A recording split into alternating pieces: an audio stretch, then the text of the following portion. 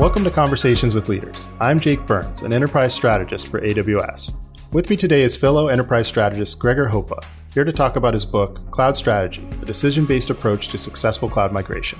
Listen in as he shares why he wrote the book, what it's about, and more. Gregor, welcome to the podcast. Hi, Jake. How are you doing? I'm doing great. So could you start off by telling us a little bit about yourself and your background? So my name is Gregor. I'm an enterprise strategist based out of Singapore. And like all enterprise strategists, most of my experience comes from leading major cloud journeys or cloud transformations within customer organizations. So in my case, that was the Singapore government and a large multinational financial services organization. I also like to write books, and I think we'll talk quite a bit more about that. So happy to be here. All right.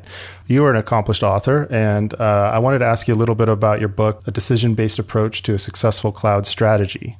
Can you give us a little background on why you wrote the book and what it's about? Yeah, and asking fresh authors about their book is always a little bit dangerous because there will be a lot of things to tell, a lot of stories. So you let me know, which part is most interesting and relevant.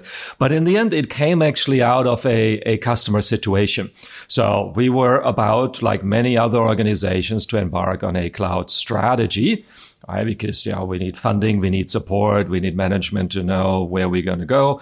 We were existing cloud customer, also a major AWS customer, but we of course had the question, where are we going with this? So as I was starting to write our own strategy, I realized, this is getting a lot bigger than just a white paper. And of course, it could also have a much wider audience. So that's in the end how the idea came. All right, let me put my thoughts on cloud strategy down. And I think it ended up at about 300 pages. So there was quite a lot of groundwork to be laid. Okay. So I've heard you use this phrase before, a decision-based strategy. What does it mean to have a decision-based strategy? Correct. That's a really good question because that is the premise of the book. There's many enterprises, many organizations say, we want a cloud strategy. Rightly so. But then the question, of course, comes, well, what is the strategy? Mm-hmm. And I give you a counter example, right? I've seen companies saying, we go to the cloud. Right? And I'm like, well, is that really a strategy? Right? We want to reduce our costs. We want to become more agile. We want an elastic pricing model. These are all good things, but they're not strategies. And, I like to be a little bit blunt about these things sometimes to sort of wake people up. And I call these wishes. And enterprise would perhaps call them objectives, targets, goals. But if you're really blunt about it, they are wishes. I want to be in the cloud. I want to save money. I want to be elastic. I want to have better uptime. I want more agility. And all these are achievable, but they're achievable only if you have a strategy. So the tagline of the book is really the strategy is the difference between making a wish and making your wish come true. Now, you ask about how the decisions, right? So I have the decisions on the title, how that plays in. And in our discussions of making a meaningful strategy, we decided really that we need to know what is the menu and what did we consciously choose. And when we say decision, like you could say going to the cloud is also a decision. But we wanted to raise the bar and say we want meaningful decisions. And meaningful decisions we defined as such that doing the opposite could have also been a sensible choice. So let's just say, right, you move all your workloads in one fell swoop, right? So your goal is you just move everything over, right? It's a meaningful decision. But for many organizations, the opposite could also be meaningful, right? You need to build up skill set. You need to try some things out. So you run some pilots, you move some workloads, you move others later because, other constraints you might have. So both choices would be meaningful. So hence you making a conscious, meaningful decision. And in the end, what we saw as the essence of the strategy, it is really the chain of those meaningful decisions. Where we could have gone left, we actually went right. And in the end, that is exactly the essence of the strategy that we chose.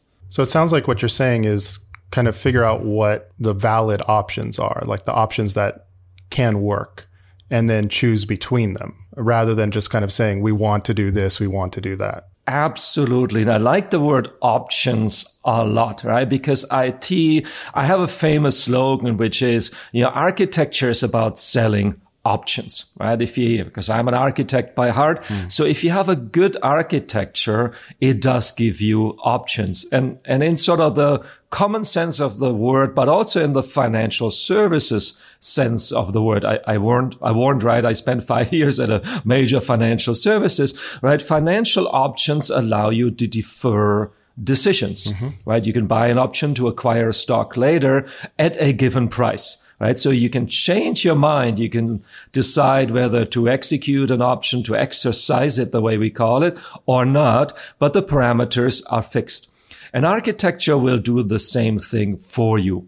My favorite example is server sizing. Right. So traditionally, right, we used to have a team that does server sizing, right? Some application need would come along and they would go on a 5-week exercise and sort of figure out how much hardware you need. The sad answer is there's only 2 outcomes, and the 2 outcomes are too big or too small, right? Too big means you wasted money. Too small means the thing in the end has performance issues. Right. So as an architect, I can give you an option. And of course, us as cloud specialists, we know exactly where the option goes, right? The option is you make your application horizontally scalable. You sit on an elastic cloud infrastructure. And now you have the option. When you need more hardware, you add more hardware. And when you need less, you take it away. It's one of the fundamental premises of the cloud. And things like serverless will even do this fully automatically for you. The interesting part is no option is ever free, right? On the financial market, they're not free, right? They have a value, so they have a cost. Right. So this option will also have a cost. It has a relatively small cost in this example, but for example, you need to build your application so that it is automatically scalable, that it scales out. So perhaps you need to manage application state, externalize. Well, there's a few things you might need to do. Perhaps you need better monitoring of what your scale is, because you don't want the thing to scale to 1 million machines because you have a bug in your application, right? So there's a few things you need to do. So the option might be inexpensive, but it's not free. So the role in coming back to the decisions and the options is really what options are on my menu, right? Sort of what is my option space, if you want to use a big word about it. And then which options do I purchase? Like, do I want to make all my applications horizontally scalable and have this option available? Or maybe for some applications, the option has little value, like an internal application often doesn't need to scale a whole lot, right? If it has 10 users, right, just go for it, right? And for other applications, the option might be very expensive, right? I might have some really gnarly legacy hairball, right? Where I say, I would like that to be scalable, but for the time being, I'll do that later. And that is exactly what the strategy and the decisions in the end are about. Interesting. I think we could stay along this line of conversation for a long time and go down a rabbit hole, because I do happen to know a little bit about financial options, but I'm going to spare the audience conversation about implied volatility of architecture options and all of that stuff. Easy answer is the higher the volatility, the higher the value of the option. Let's leave it with that. Right? In an uncertain world, options become more valuable, like the scaling. If you have no idea what scale you need, the option of scaling becomes more valuable. And I would only remind folks, avoiding the rabbit hole, I would remind folks that we live in rather uncertain times. So generally, you like to have more options because the value goes up. And if you'd like to know more about that, it's time to read Black-Scholes and other things about options pricing. So, or my book, right, if you wish. So is there an options marketplace for architectures and cloud strategies? Can I sell my option before expiration if I decide that I'll never exercise it? So here's the interesting thing. The marketplace is really the discussion between the architects and the business. And that's really important. So the architects can offer options for sale, right? I can say hey, I can make your application horizontally scalable, and I can do many other things. That's just a simple example, right? I can make it platform independent. I can make it programming language independent. I can give you APIs that allow you to change services. There's a lot of options I can give you.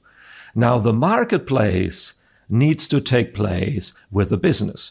Because as an architect, I cannot decide whether this option is more valuable than the cost it has. I can tell you the cost in most cases, but let's say, let's come back to the simple application example. I say, I'm an architect. I offer you the option that we make this horizontally scalable anytime. Now, you as business, you need to tell me how high the uncertainty and how high the scaling demands are.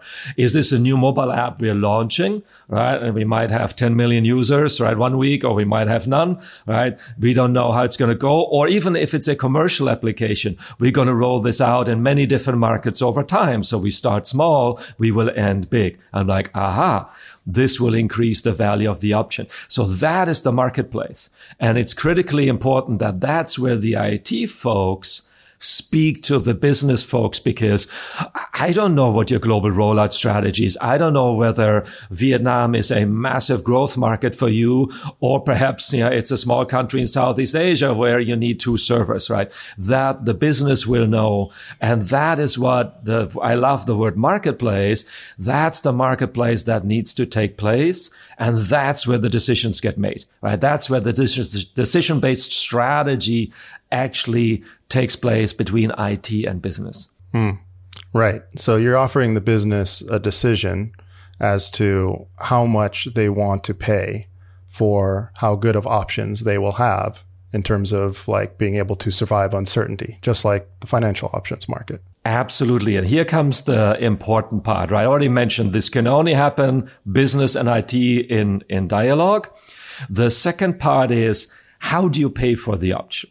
Like in financial industry, it's relatively easy. There's always a formula to bring it back to dollars, right? In IT, we like to do that, but it's not as straightforward. You pay in several ways. So you pay in dollars, right? Sometimes there's simple effort, right? I need to re-architect my application, for example, right? Simple one, it costs me a certain amount of, person days, right? A certain amount of cost.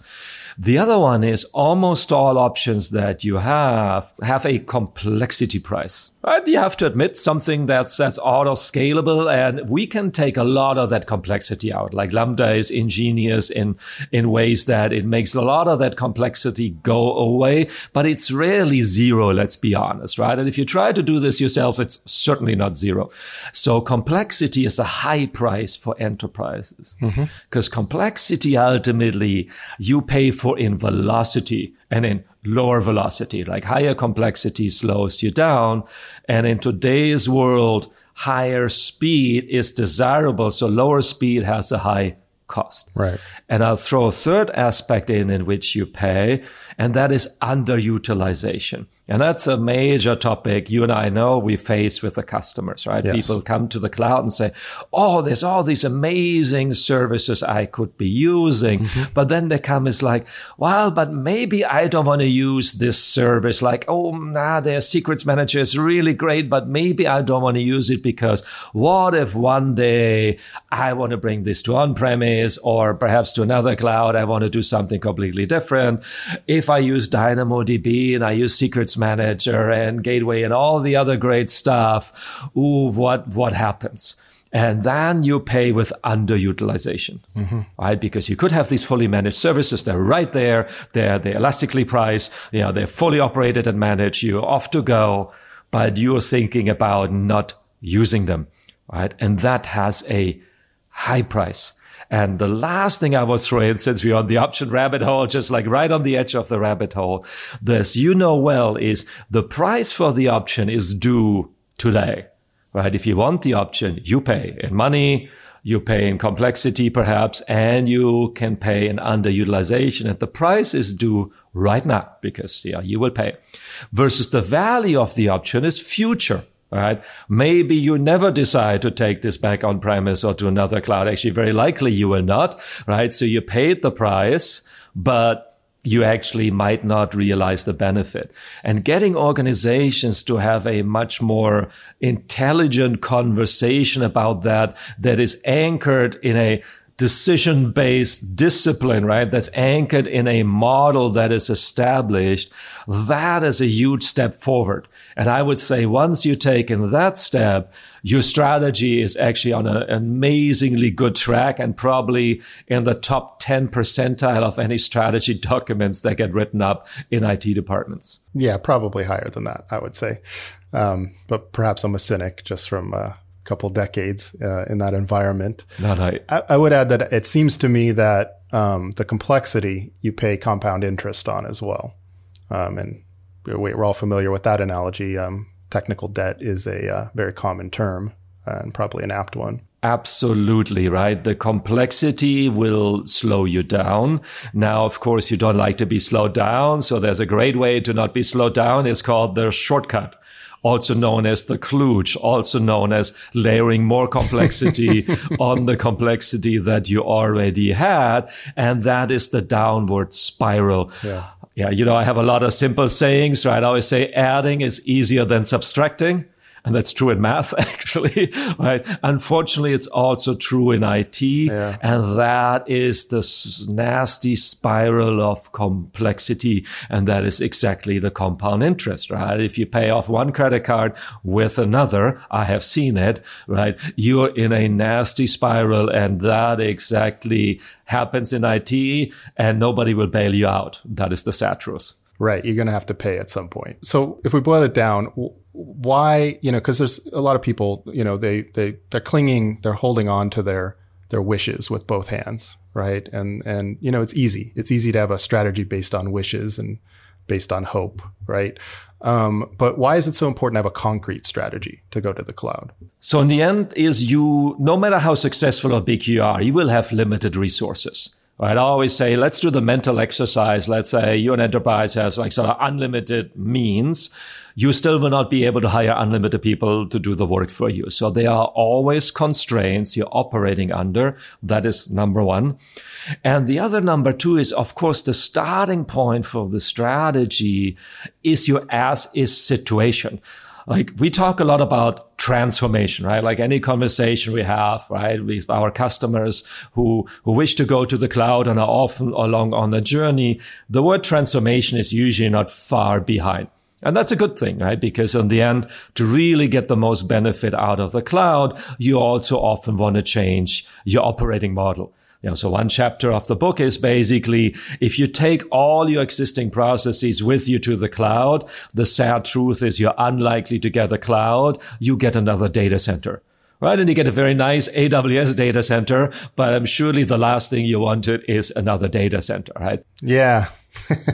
Yeah, you don't want another data center, but how do you manage that type of transformation? So transformation is in the game, and that is good that way.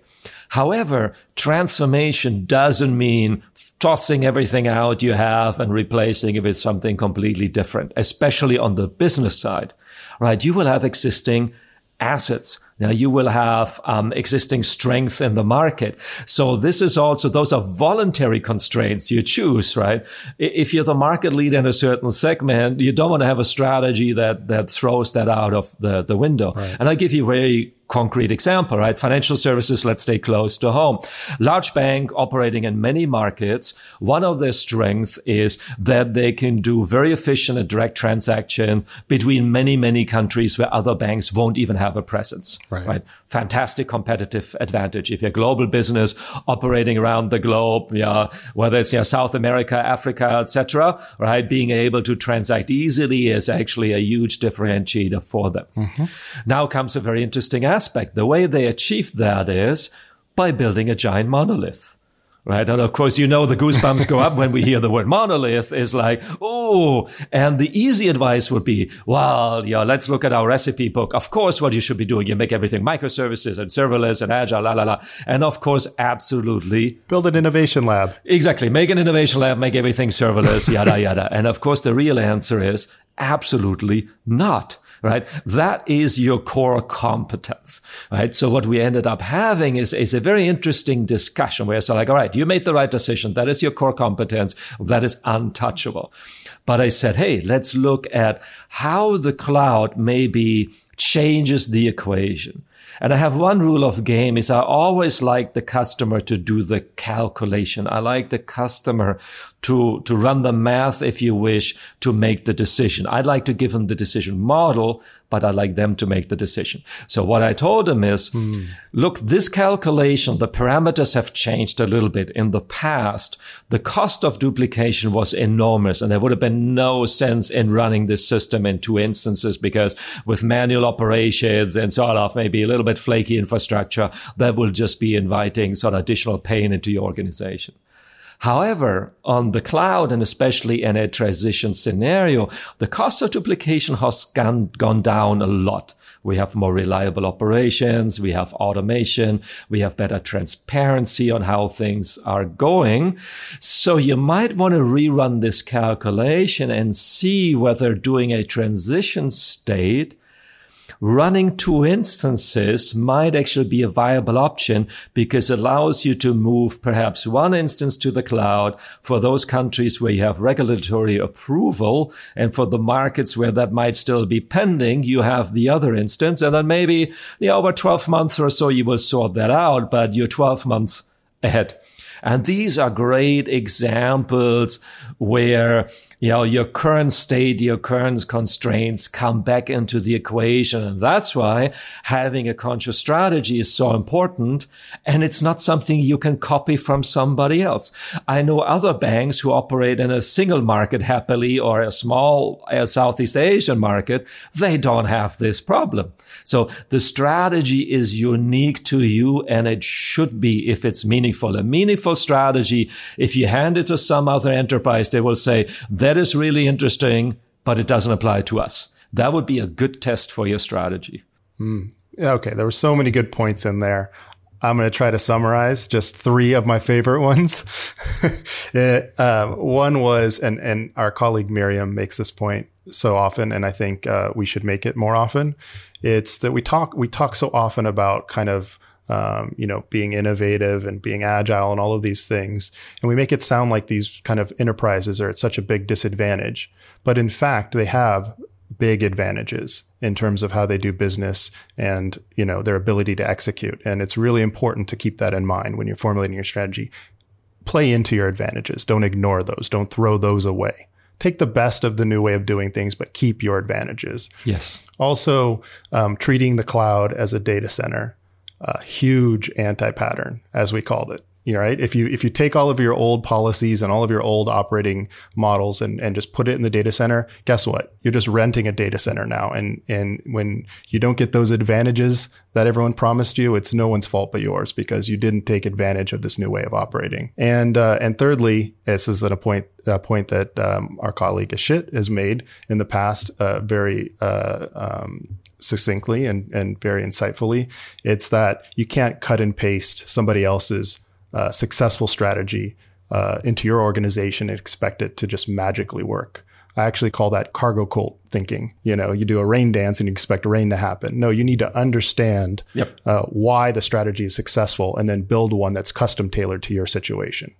Correct. And the nuance there is, and where the cargo cult comes from, it's actually a little bit worse, if you wish, right? So they observe what other folks did. So they assume they had a strategy behind. They didn't actually see the strategy. They see what they did. And my classic example is always putting a free barista in your lobby is not going to transform you into a digital organization. Right. Nevertheless, I have seen more than one where they give me the tour and say, look, we have the barista. And they're very proud of it. And I'm happy to get the free drink, I admit, right? But at some point, you got to burst the bubble and say, I'm glad you put the barista in, but there's a few more things we're going to want to talk about and do here. So, and that's where the cargo cult comes in. It's ever so tempting. And you said in the beginning, right? Why do people have these wishes? And the answer is, of course, in the end, wishes are easy to make. Making them come true is much more difficult. So the advice I have for leadership, and most of the conversations I have with leadership is, don't tolerate wishes or empty promises. Right. So I think it's very important that in the past, sort of we did we did management by objectives. We IT would say like, okay, we're going to go to the cloud, we're going to do X, Y, Z, and we need this much money. And it had a clever name of like management by objectives. And it was sort of a sign of a good executive to not get too much involved, right? You just like, okay, great. Here's how much time, how much money you get. Come back to me when the whole thing is done. That worked if the answer to this question would be, I buy mainframe and it comes with a database and it comes with a COBOL application and we just, turn a few dials and the thing is done. Because the option space was low, right? And it worked, right? Because the world was fairly narrow and stable. Now today, the option space is much, much bigger. And the decisions folks will make in the strategy will have a massive impact on what the business can do, right? My example from before, they're like, oh, well, we didn't think Vietnam was a very interesting country, so we just like put two servers under the desks there somewhere. And then, the business decides, well, Southeast Asia is like hot and bubbling. That's the place where we need to be. And IT says, oh, how big is your desk? Right? How many servers can it fit? Right? And then business will, of course, go like, you must be out of your mind, right? Who decided this, right? And hence my strong appeal, right? This management by objectives sounds really cute in the books, and there was a time when this worked. Today's IT decisions are not the time to manage purely by objectives. You need to understand the decisions that were made, because those decisions will imply other constraints. And as the business owner, you want to know what those constraints are. And I'll throw in one more rabbit hole, and that is, the question is, if I sell you options, where do these options come from? Like, I'm an option seller, right? As an architect, like, do I have let's stick with a rabbit. Do I have a magic hat where I pull out the options rabbit? And as I said, right, sometimes you pay for the options, but there's a last way I did not mention. You also pay for the option. And that is, you pay for an option you get by giving up an option that you won't have. Right? So you can't have everything. So let's say you want to run on many different platforms. So I was like, sure, I can do this. I give you an option to run in Java, let's say, right? It's like you have a JVM, right? Or you could do the same thing in Node. And with that, you will run on a Windows system, a Linux system, etc. Right?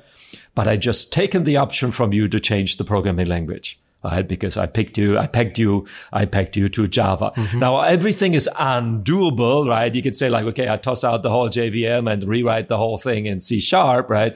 But then, that is a whole different discussion. But basically what I did, I sold you one option by taking another one from you. And that, as a business executive, you want to know which options I took from you, because those might be more valuable to you than the one you're getting. And that is the marketplace. I love your analogy. That is the marketplace. And that's where the executives need to be actively involved. Okay. So we can understand all of these concepts, and we know that.